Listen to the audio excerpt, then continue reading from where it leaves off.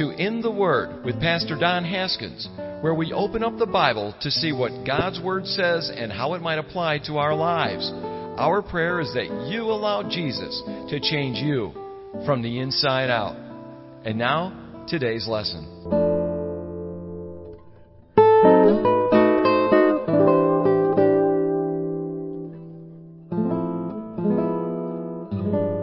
1 Corinthians chapter 7. Paul writing to the Corinthian church. Now this church in Corinth, as you read through 1st and 2nd Corinthians, you're going to find out that there's a lot of problems in the church. There's a lot of problems that they deal with, and a lot of problems that they're dealing with, they're issues where you go, really? You really struggle with that? I mean, really? You have to struggle with that kind of stuff? I mean, this is stuff that you really are dealing with in the church? Come on. You guys should know better. The church should know better. You know, and isn't God angry at that? Doesn't God hate that? Well, yeah, God doesn't like dissension and sin in the church. He doesn't like that. But one thing God did tell Paul is He says, I have many people in Corinth. He has a church in Corinth. He has a love for the people there in Corinth. Just like God has a love for the people in the United States of America. Not just through the world, not just in the United States of America, not just in Florida or Sarasota, but in your own communities and in your own sphere of influences. Those that you go, wow, hey man, God must hate them. No. God died. He sent His Son to die on a cross for them. That's how much He loves them. He loves mankind. And so here's the thing. Though we have many, many problems that we see in 1 Corinthians, Paul is addressing these things. Now, before we read these 9 verses, you're going to read here in the very first verse, as I've already started to read it. I've kind of given you a little clue. Paul is answering a letter that they wrote to him. They were asking clarification. They were asking for some clarification on some of the things that they had some questions on as it pertains to marriage, as it pertains to relationships, as it pertains to, a man with a woman and relations between a man and a woman, all of those things. They had some questions that they wanted Paul to clarify. And so as you look in 1 Corinthians, this is not an exhaustive list of what a marriage is supposed to look like. It has great points, but it is not the exhaustive list of what a marriage is supposed to be. But again, it has some awesome points that Paul is going to address. But we're going to look in the first 9 verses. We're not going to get all through 9 verses today. We're only going to get through a couple verses. But for context, we're going to look at these first 9 verses. Paul writing, he says, now concerning the things of which you wrote to me. This is where he's referring to them, writing him a letter for clarification. It is good for a man not to touch a woman. Okay? Nevertheless, because of sexual immorality, let each man have his own wife, and let each woman have her own husband. Let the husband render to his wife the affection due her, and likewise also the wife to her husband. The wife does not have authority over her own body, but the husband does. And likewise, the husband does not have authority over his own body, but his wife does. Do not deprive one another except with consent for a time, that you may give yourselves to fasting and prayer, and then come together again, so that Satan does not tempt you because of your lack of self-control. But I say this as a concession, not as a commandment. He's saying, hey, I'm not saying God's telling you have to abstain from one another for a season. I'm saying, but if you do, only do it for a little while. God's not saying you have to. He's just saying, if you do, make sure it's only for a short season so that you can get back into your marital relationship. He says, I'm not saying it as a commandment that you have to do it. But if you do it, make sure that you come back together. For I wish, he says, that all men were even as I myself. And so Paul is saying, I'm single right now. Most believe that Paul was married. Paul says that he was one of the Sanhedrin. At one time, you couldn't be a member of the Sanhedrin, which is the 70 rulers, the religious rulers in Israel. He said he was a member of that 70 group, and in order to be on that panel or on that council, the Sanhedrin council, a man had to be married. And so Paul was married. We don't know why he's single right now. Scripture is silent on that, so we'll remain silent on that. We don't know if his wife died, if his wife left him after he became a Christian. We don't know any of those things. So what we do know is that he is single now, but he was not always single. For I wish that all men, he says, were even as I myself, but each one has his own gift from God, one in this manner and another in that. But I say to the unmarried, and to the widows, it is good for them if they remain even as I am, single. But if they cannot exercise self-control, then let them marry. For it's better to marry than to burn with passion. Father, here we have before us this open passage. And Lord, I know we're beginning to embark on some pretty interesting words, some interesting instruction over the next course of a couple of weeks. Help us to have a plain sense of what your word says. Help us not to add to or take away anything from. But Lord, help us to just expound on what your word says. This is what your word says. This is what it says plainly. This is how we're going to live by it plainly, and help us to walk out of this place knowing that your word is simple enough to find, to understand, to see, to read, and to apply to our life. Now, applying it to our life is where it becomes a little bit more difficult. And so, Lord, there's not one person in this room that can actually live this life apart from your Holy Spirit. And so, Lord, I pray that as we hear these words, as we receive this instruction, that we would leave this place knowing that we can only accomplish this if we have surrendered ourselves to you and allowed your Holy Spirit to lead us and guide us. Apart from that, trying to live the Christian life is futile. And so, Lord, help us. Speak to us. Teach us this day. In Jesus' name, amen. Amen. You may be seated. Last time we were together, we were talking about how Paul was talking about, hey, don't get into a relationship, a sexual relationship with somebody who's not your wife or someone who's not your husband. Because every time you get into a relationship like that, the two shall become one. He references that. The two will become one. And if the two become one in a relationship, that is only intended for a husband and a wife. For that, God had intended that to be only between a husband and a wife. Now, I know I had you turn to Ephesians chapter 5. We're going to look at that here in just a second. But I'm going to look, just because I only have a couple of minutes here today, I want to look at a few things here. I want to look at what is the purpose of marriage. What is the purpose of marriage? Paul says concerning those things, that you wrote to me, it is good for a man not to touch a woman. Saying, don't touch a woman, and the implication is don't touch a woman sexually who is not your wife. Do not go after that. Don't seek to go down that road. Nevertheless, because of sexual immorality, let each man have his own wife, and let each woman have her own husband. A man with a woman with a man, a husband with a wife with a husband. And one. That's it. That's it. Paul's calling the church to just be simple. Yesterday we had a men's breakfast in here. And, we've been announcing it for the last few weeks. And so we had a men's breakfast in here. I had a great time with the guys. But I was referencing a little video clip. Some of you guys may have seen this video clip that's running around on the internet right now. It's a guy from a guy by the name of Francis Chan. He was speaking at a youth conference. Youth Leaders Conference. And he was ministering to these youth and these youth leaders there in the conference. And he talks about how to look at the Word of God and apply the Word of God. He said, oftentimes we get confused, we get caught up in knowing the Word of God, but not doing the Word of God. Knowing the Word of God and not doing the Word of God.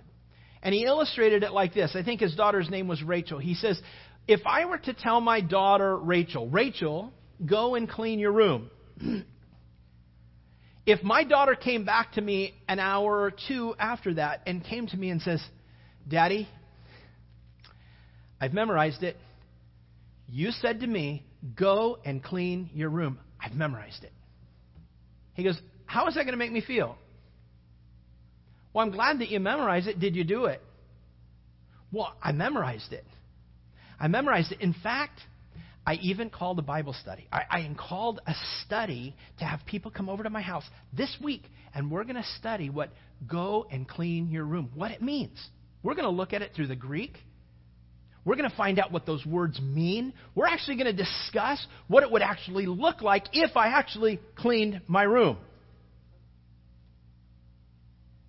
The point of the matter is, let's not make the Word of God more complicated than what it has to be. The Word of God, the Word of the Father, Francis, to his daughter, is go and clean your room. My interest isn't that you understand the etymology of every single word. Go, where did that word come from? What is the origin of that word? What's the genesis of that word? Clean. Wow, clean can mean a lot of things. Let's look at what clean really... Let's dig in and look at clean. Let's look at clean. Your... Wow. Does that just mean me? Does it mean who? Who does that mean? Wow. We can really get into your room. Well, now, does that mean my specific room? Does it mean the house? Does it mean my state? What does it mean? Go and clean. Wow, what is he really trying to get to? And the point is, go and clean your room. We understand that is to do what? Someone help me with this. Go clean your room. Go clean your room. Let's not make it more complicated than what it is. We have done that with the Word of God. We've done that with the Word of God, especially in a passage like this. Well, I don't think that he was really talking about a husband and a wife. He's talking maybe, because really, a relationship could be, a couple guys together, and one can be considered the wife. No, let's not make it more complicated than what it is. Let's just look at the Word. Let's just take the Word at face value, and let's live by it. Let's do that. Because anything more than that is an abortion. Anything more than that is taking the Word of God and twisting it to do something that is not common sense. God says, do this. Yeah, but let's really think about... He doesn't really mean go clean your room. He means have someone else come and clean my room. He means have... And you come up with so many different variables of what that actually means instead of just looking at the plain sense. And you've heard me say this before, haven't you? When the plain sense makes perfect sense, make no other sense, lest you make nonsense. Right? When the plain sense of the word makes perfect sense, make no other sense, lest you make nonsense. The point is this. We can take the Word of God and twist it to any way we want. The problem is, we have now changed the rules of God's game. The whole idea of marriage is this. Listen, the whole idea of marriage between a husband and a wife is a picture of God with His people. It's God with His people. The word here, it says, nevertheless, he says, now concerning the things, verse 1, which you wrote to me, it is good for a man not to touch a woman. Nevertheless, because of sexual immorality, let each man have his own wife, and let each woman have her own husband. Now, he's talking to a pretty debaucherous city. A city that you guys remember. It was a city that was very, sexually deviant. It had a temple there that had 1,000 prostitutes that you donated money in order to worship the Lord to go and sleep with the prostitutes of the temple. It was a horrible thing. They've taken the word, they've taken things and twisted it to their own way of thinking. And Paul's saying, that's not the way, that's not the way that it's supposed to be. You've taken God's rules, changed them, tweaked them to make your own rules. The problem is the moment you take God's rules and change them, you've created a whole different game. You've heard me talk about this before. If you're playing tennis,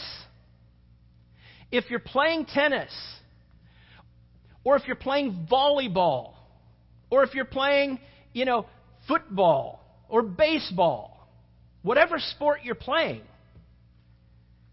say you're up at the plate, and you're sitting there, and you're at the plate, and you got the pitcher, coming in, and the pitcher throws 3 strikes right down the middle, and the ump goes, strike, 2, 3, you're out.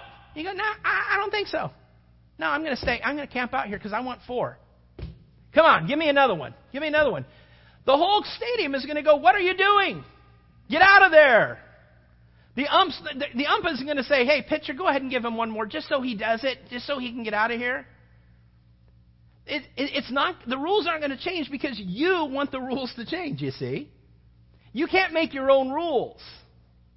In fact, when we see an umpire, in fact, I just happened to see something, some of you guys might have seen this just last night or yesterday or something like that. I saw a little blurb on sports. And sorry, guys, it's a sports thing. I shouldn't do this on Mother's Day, but it's in my head right now. Apologize. But the Boston Red Sox are playing the New York Yankees right now. And David Ortiz, who has been with the Red Sox forever. Now, I'm an idiot on baseball, okay? But one thing I do know is that there's a strike zone. A pitcher throws a ball, and it has to go through a strike zone, and an umpire is standing behind the catcher. You know the picture, right? An umpire is standing behind the catcher, and he's looking where the ball goes, and he makes a judgment. He's the judge. It's either a strike because it fell within the confines of that strike zone, or it's a ball because it went outside of the confines of that little square strike zone that's in there.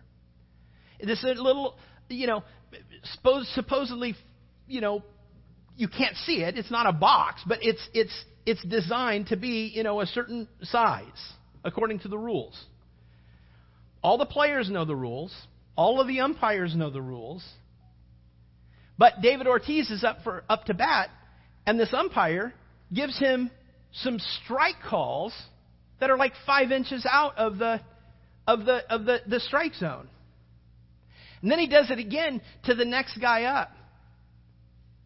And David Ortiz goes out there and he goes ballistic. He blew a cork.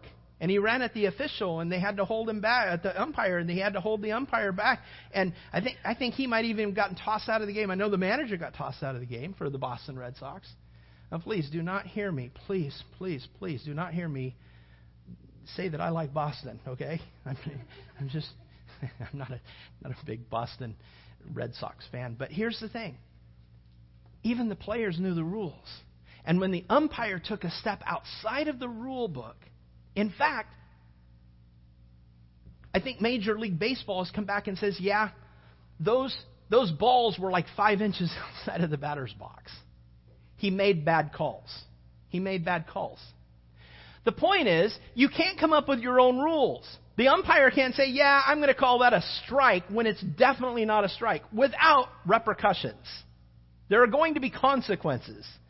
This umpire is probably going to be yanked out for a season.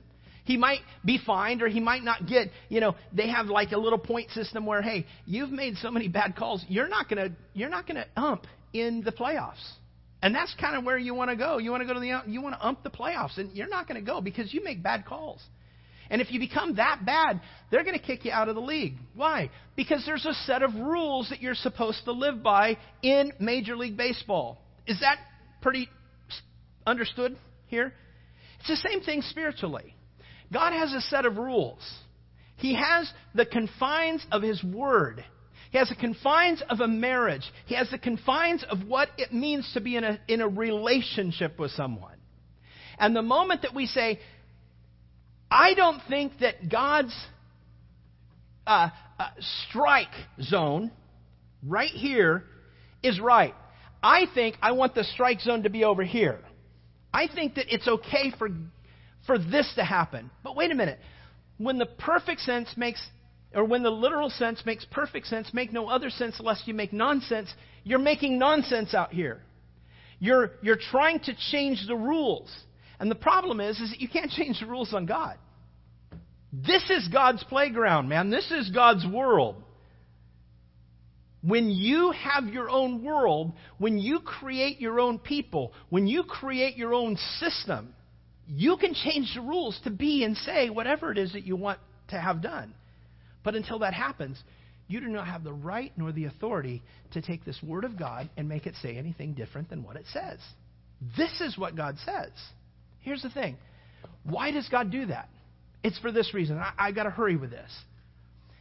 He says, nevertheless, because of sexual immorality, let each man have his own wife and let each woman have her own husband.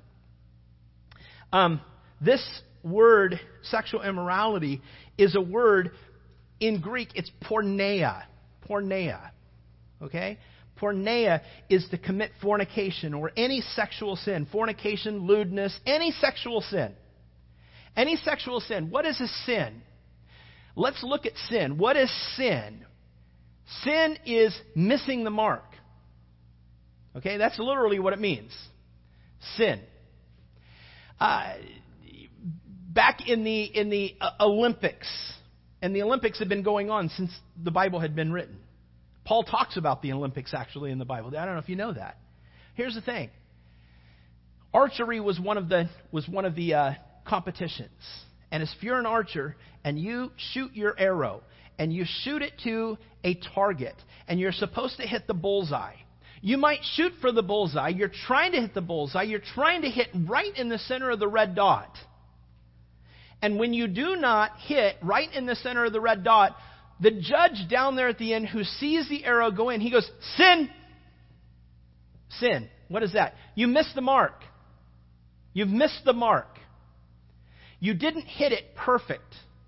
You tried, maybe, but you didn't hit the mark. There's another word in the Bible called transgression. Transgression would be like this archer going, yeah, boom, shooting wherever, Just shooting wherever he wants to shoot. You're supposed to hit the target over there. Yeah, who are you to talk? Yeah, get out of here. That's transgression. That's just willful disobedience. Sin is, I want to hit the mark. I want to hit the bullseye. I want to do the right thing. Boom. Sin. I missed it. I tried, but I missed it. You missed the mark. Here's what Paul says. Paul's saying, because of sexual immorality, let each man have his own wife and each woman have her own husband. Here's the thing.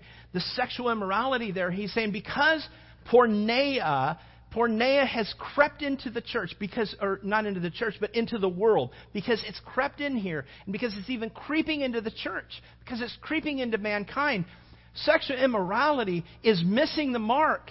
It's missing the mark. It's sexual sin. It's, my girlfriend and I, we really are trying to be pure, but we blew it. We blew it. Sin. You missed the mark, man. That's sin. That's sin. That's sexual immorality. But we love each other. You're not married. Sin. Well, I don't like that. I don't care that you don't like it. I'm sorry. I don't mean to be rough or gruff or anything like that, but I can't make the rules. Not for you. I can't make the rules for me.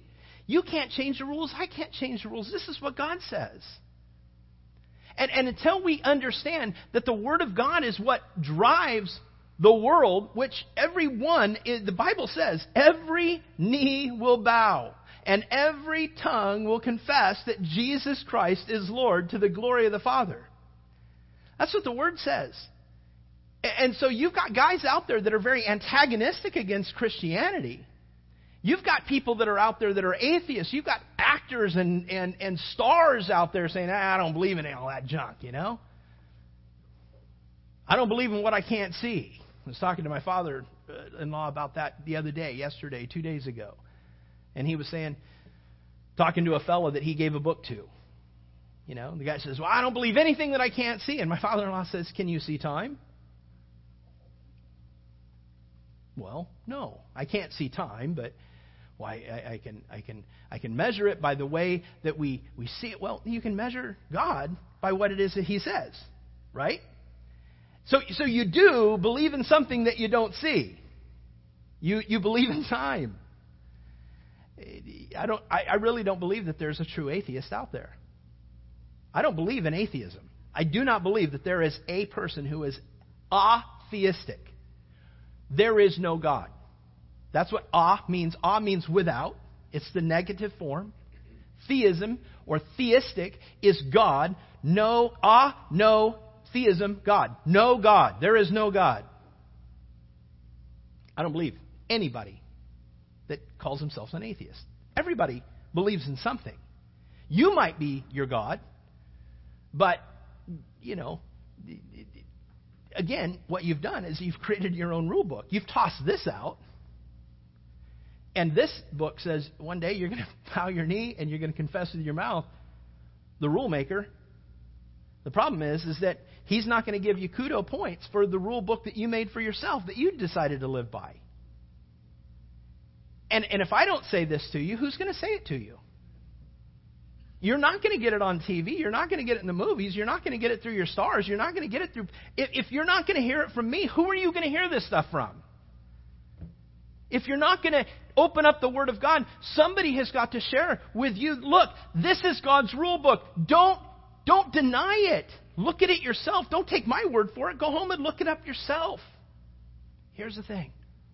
God gave marriage for this, and I got to hurry with this. He says, listen, sexual immorality, we gave marriage. Any sexual sin, it's for any sexual sin that God said, you know what? Marriage, husband, wife, wife, husband. So literally, it's about any sexual sin or adultery or fornication or any other sexual sin. But symbolically, and I got to hurry with this, symbolically, it stands for idolatry. It stands for forsaking the true God in order to worship something else. Whatever that idol might be. It might be God. Or it might be a foreign God. It might be the God of sex. It might be the God of money. It might be the God of fame. It might be the God of power. That's what your drive is. I'm going to be driven to be wealthy. There's your God. I'm going to be driven to sleep with as many partners as I can. There's your God. Your God is sex. You know? I want everybody to know me because, you know what? American Idol, I want to be one of those guys. Well, too late. It doesn't exist anymore, and I'm thankful. I thought that was a mockery upon our nation, that they named that show American Idol, because we idolize stars. That's what we do. And here's the thing. It doesn't make going to a movie a bad thing. It just means, where do we put our eyes? When those things, when those people, when those acts and those talents overtake who God is in our life, God takes a second fiddle to anything, then you have an idol that is far above God. And it's in that, man, you got to be careful, because one day you're going to be standing face to face with God. And I'm going to be standing face to face with God according to His rule book.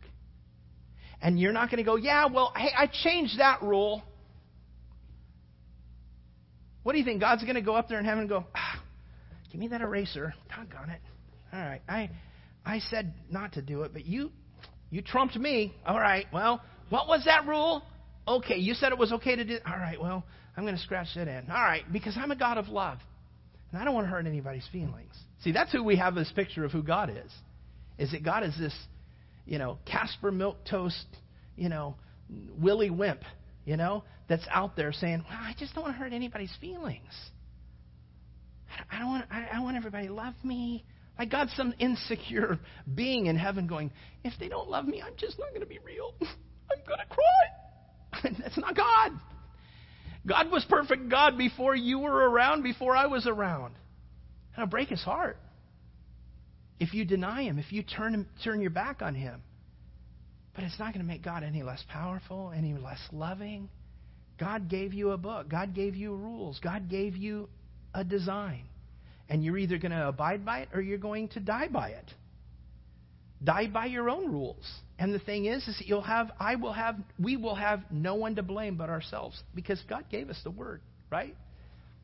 So symbolically, this word sexual immorality, it stands for idolatry, forsaking the true God in order to worship idols.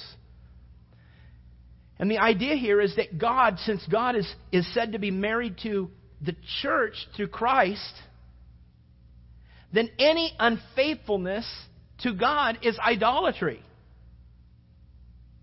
I want you to be clear on that. If God is married to the church through His Son, Jesus Christ, marriage is a picture of our relationship with God through Christ. And I know we're guys, the men that are in here, and you might look at it and go, well, wait a minute. Bible's calling me the bride of Christ. I am not a bride. I'm going to be the groom. No, you got Mr. Jesus you got to look at.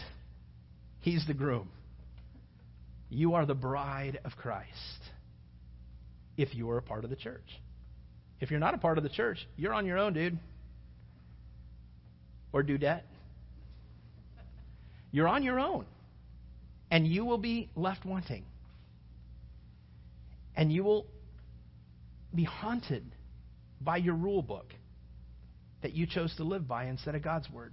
And here's the thing.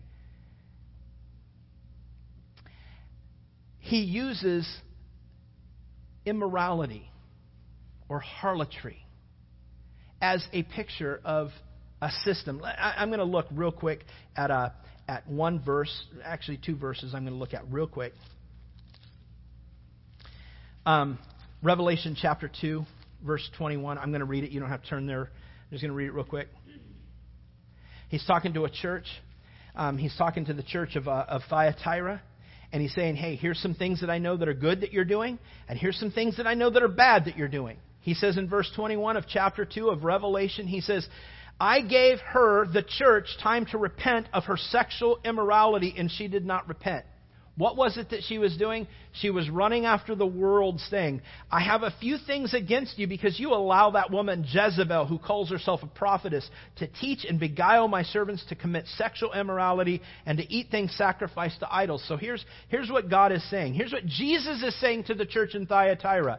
You got teachers that are going into the church and they're saying it's okay to have many sexual partners because I am a pastor. And I say it's okay. It's okay to have sexual relations with, the same sex, or it's okay to have multiple partners, or it's okay to whatever feels good, just do it. That's satanic, you see.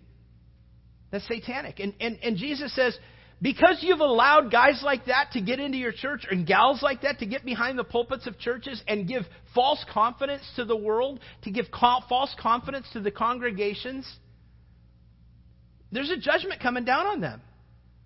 You have given them freedom in the teachings that you've given to them to allow sexual immorality or to allow sin to run rampant within the church because you have deemed to create a new rule book. And Jesus says that's going to be judged. It's going to be judged. He says even in verse 21, what I said, I even gave her time to repent from her sexual immorality, and she did not repent. And what Jesus is talking about, she is the church of Thyatira.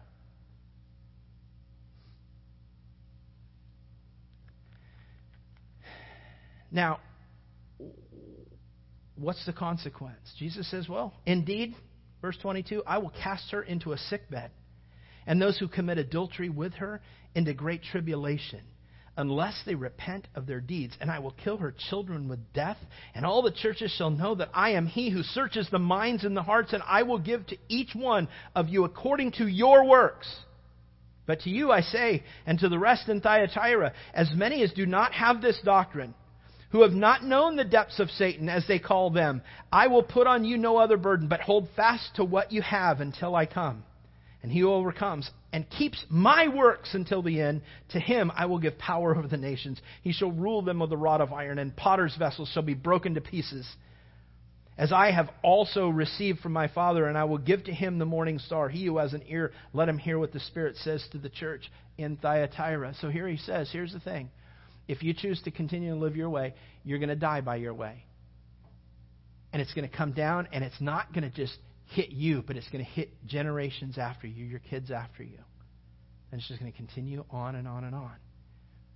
And you will be responsible for it. You're going to be responsible for it. He says in Revelation chapter 18, this is in the culmination. I mean, we're nearing the end of time.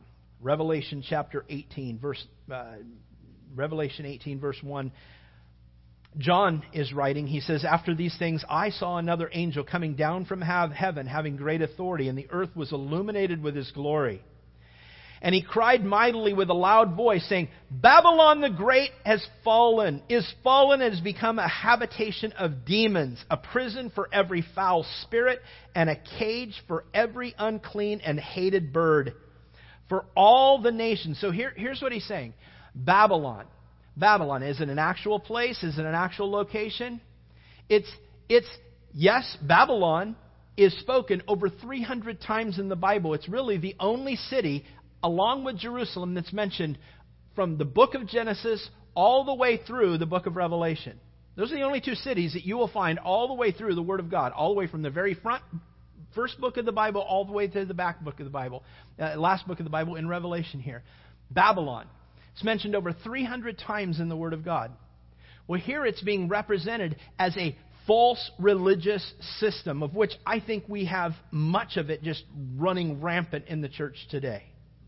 Babylon the Great is fallen. Its fallen has become a habitation of demons, a prison for every foul spirit, and a cage for every unclean and hated bird. For all the nations have drunk of the wine of the wrath of her fornication. Same word, porneia. And the kings of the earth have committed sexual fornication with her. Same word, committed porneia with her. And the merchants of the earth have become rich through the abundance of her luxury. And I heard another voice from heaven saying, Come out of her, my people. My people. God's calling my people. Get away from that. Get away from that. Come out of her, my people, lest you share in her sins, and lest you receive of her plagues. For her sins have reached to heaven, and God has remembered her iniquities. He goes on and he talks about how this Babylon is going to be destroyed. Is going to be destroyed. Verse 2 of chapter 19. I heard a loud voice of chapter 19, verse 1. After these things I heard a loud voice, a great multitude of heaven saying, Hallelujah. Salvation and glory and honor and power to the Lord our God, for the true and righteous are His judgments, because He has judged the great harlot who corrupted the earth with her porneia, with her fornication. And He has avenged on her the blood of His servants shed by her. Now here's the thing. Does this not sound like God is going to dish out retribution on those who say, take away from God's rule book, do what it is that I say. I'm changing the rules on you. You can do what it is because I'm in authority. I'm a pastor, or I'm a teacher. So listen to what it is that I'm saying. They're no better than I am. Oh, Don, that guy over at Calvary Chapel, he tells you to take the Bible literally. That's not ever what God intended for it to be. It's a culturally understood word. Culture changes what the Word of God really means. Can I say that time and time and time again, the Bible says that God is immutable? You know what immutability means? You know what immutable means? It means God, it means unchanging. God does not change. Jesus is the same yesterday, today, and even forever. He's not going to change His mind. He's given us a rule book. The point here, I had you turn to Ephesians 5. Let me finish here. And it's this, Ephesians chapter 5. You know, how does this have to do with marriage and all this? Why are you going down this road? Well, here's the reason. Here's the reason. It's a passage that further speaks on marriage. Speaks on the fidelity of marriage. It speaks on the roles of a husband and a wife. Speaks of, in verse 22 of chapter 5, it talks to the wives. Wives, submit to your own husbands as to the Lord. For the husband, and we're going to look at this verse much more carefully next time we get together, because it correlates back to 1 Corinthians chapter 7. Wives, submit to your own husbands as to the Lord, for the husband is head of the wife, as also Christ is head of the church, and He's Savior of the body. Therefore, just as the church is subject to Christ, so let the wives be to their own husbands in everything. And now, husbands, love your wives. That word love is the word agapeo. There's 4 different words in Greek for the word love. Agapeo is a word that means unconditional love. There's no conditions placed upon the love that a husband is supposed to have on a wife. A husband doesn't love his wife because she makes his eggs right. A husband doesn't love his wife because she, irons his socks. A husband doesn't love his wife because she performs for him the way that he wants her to perform. A husband loves his wife unconditionally.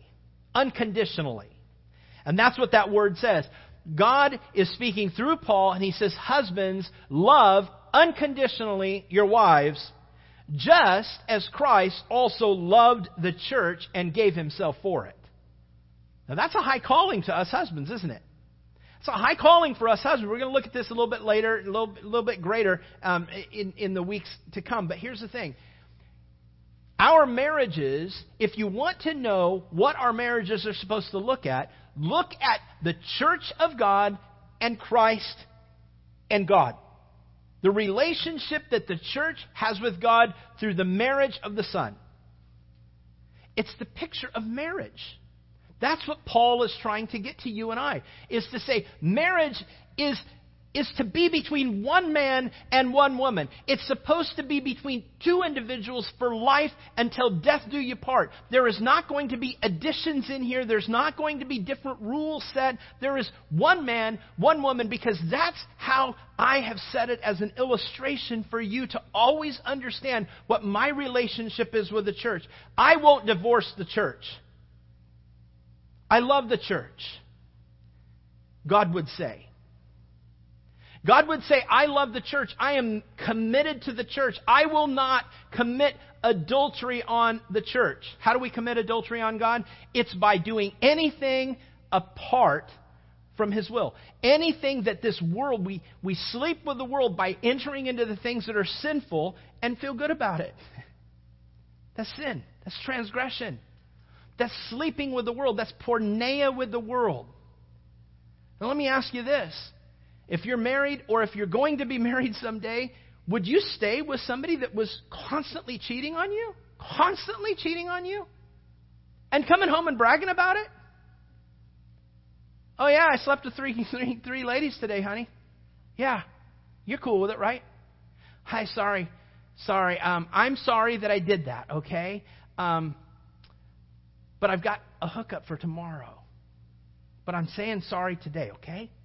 I mean, I said I'm sorry. You're supposed to forgive me. Isn't that what the Bible says? You're supposed to forgive me 70 times 7? Is that what you think forgiveness is? Is that what you think repentance is? Repentance is, hey, God, I'm sorry. I already have plans to do it again later. But, hey, I just want to be a clean slate now. You don't understand repentance. You don't understand relationship. You've created your own rule book. And the point is this. God says, I'm putting marriage as a picture of what my relationship with you is. Can you imagine if you actually had a relationship with Christ? You did what the Word of God said. And at the very end of the day, you stand before God because you've died. You stand before God and He goes, I was just joking. My son died, yeah, he died for your sin, but I changed the rules. You don't get to go to heaven. I just don't want to. I changed the rules. What would you say? Would we be saying what the Word of God says? Holy and righteous and true are your judgments, O the Lord? No, we're going to go, you're a fraud. You're a cheater. You're a liar. Who can trust your word? And yet that's what we do to the Lord all the time.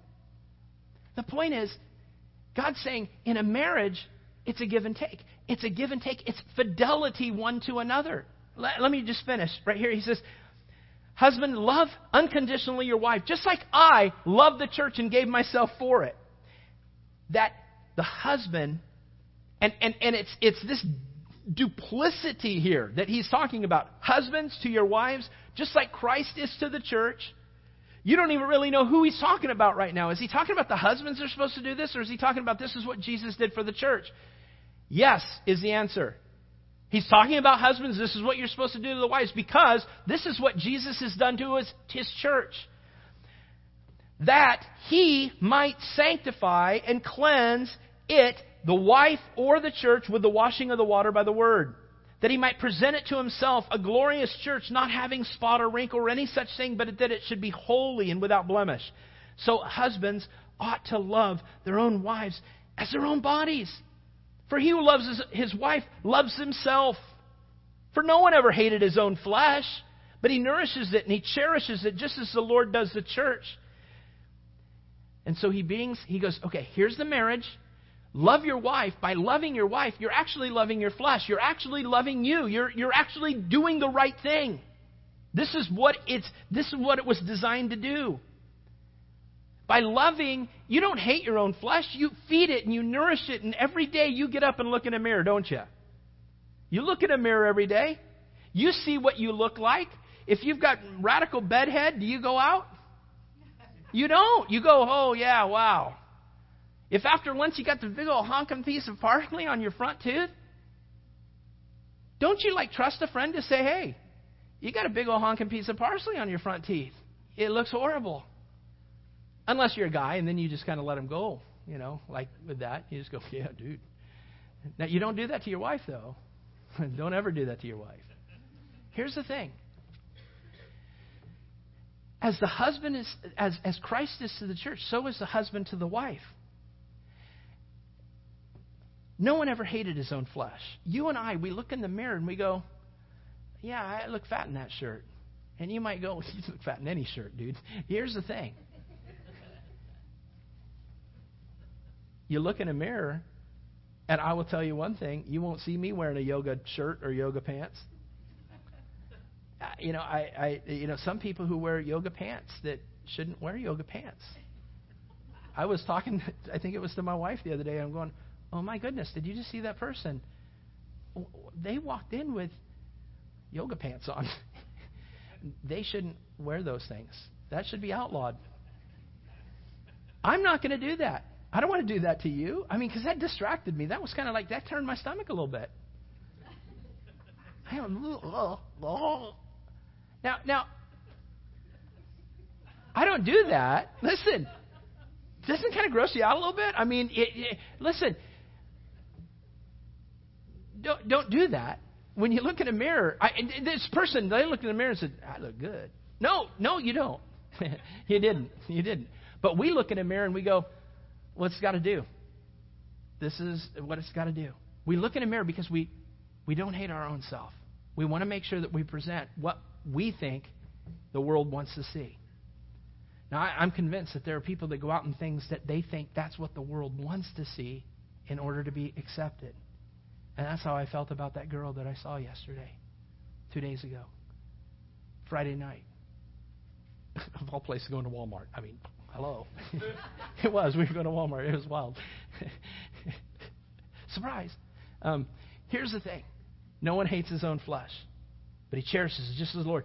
We are members of his body and of his flesh and of his bones. For this reason, a man shall leave his father and mother and be joined to his wife, and the two shall become one flesh. Here's the point. I'm going to finish with this. This is a great mystery, Paul says. This is a great mystery. But I speak concerning Christ and the church. Paul just tied what it is that I've been trying to do with you all day. And that is, listen, a marriage is a picture of Christ and the church. And it should always, when you see someone, when you see especially a Christian couple married, you should be able to look at them and go, that's a picture of Christ and the church. If you don't expect God to fool around on you, then don't fool around on the Lord. If you expect God to be righteous and true to His word, be righteous and true to your word. And here's the thing. There's place for slippage. There's place for sin. There's place for, and not that we do sin, but when we do sin, we have an advocate in Christ that we can run to and we can be reconciled to the Lord. Not because we can sin, do we sin, but when we do sin, we can run to the Lord for forgiveness. That's what it's about. When I blow it with my wife, she doesn't want to just divorce me. What it is that I don't want to do something that hurts her. She doesn't want to do something that hurts me.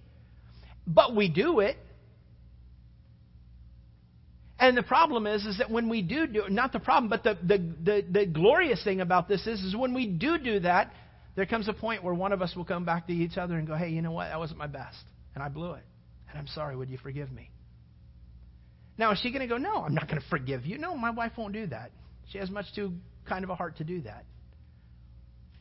And I'm not going to look at my wife who comes to me with repentance and say, hey, I blew it. Will you forgive me? Of course I forgive you. Why? Because it's love. That's a relationship.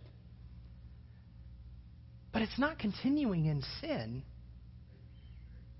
And that's what Paul says. This is a mystery. Know this. When you walk out of here today, if you're a Christian, and I'm going to pray. You're a Christian, know this. You're married to Jesus. He's given you the parameters of marriage right here in this book. He's calling us to fidelity with Him. He's calling us to purity before Him. He's calling us to have a relationship with Him. If you choose to have a relationship with the world, He's not going to make you have a relationship with Him. Can you imagine? You get married to someone and your ex-girlfriend shows up at your marriage. You go, no, you're supposed to be married to me. Marry me. You have to be married to me. Just like God isn't going to come to you and go, you're supposed to be married to me. Come on, please, please. No, He's not going to do that. He's going to let you marry whoever you want. The point is that He's madly in love with you. He loves you, and He wants to have a relationship with you. And when you get into a relationship with Christ, you can be sure He will be pure in that relationship with you. And He just desires that back to Him. And it's a way that we live our life from that day forward. We become a picture of Christ in the church. We become the bride of Christ. Let's be loyal to the Lord. Let's be faithful to the Lord. If you're married and a Christian, that's a double awesome thing. I get to have a marriage with my wife, and it gets to be a picture of what Christ in the church actually is. It's a great picture. So, I hope that you understand here today that life is not about you. It's about Christ. It's about His rule book, not our rule book. What does His rule book say? What does His guidelines say? If you don't know this, you don't know how to live for Him. And I would highly encourage you to get into this thing. It's called His love letter. It's called His Bible. His 66 love letters to you, that you understand how much He loves you. And how much He wants to give you life. It's not a rule book of do's and don'ts. It's a rule book of freedom, man. It's a rule book of showing you how to really experience true living. But if you deny it, you're on your own, man. God's not going to force you. But I, as a pastor, and know most of you guys very, very well, I beg you and I plead with you, know what the Word of God says. I want to see you in heaven with me. I want to be in heaven with you. Don't let another day go by where you're apart from God and His rule book. Amen.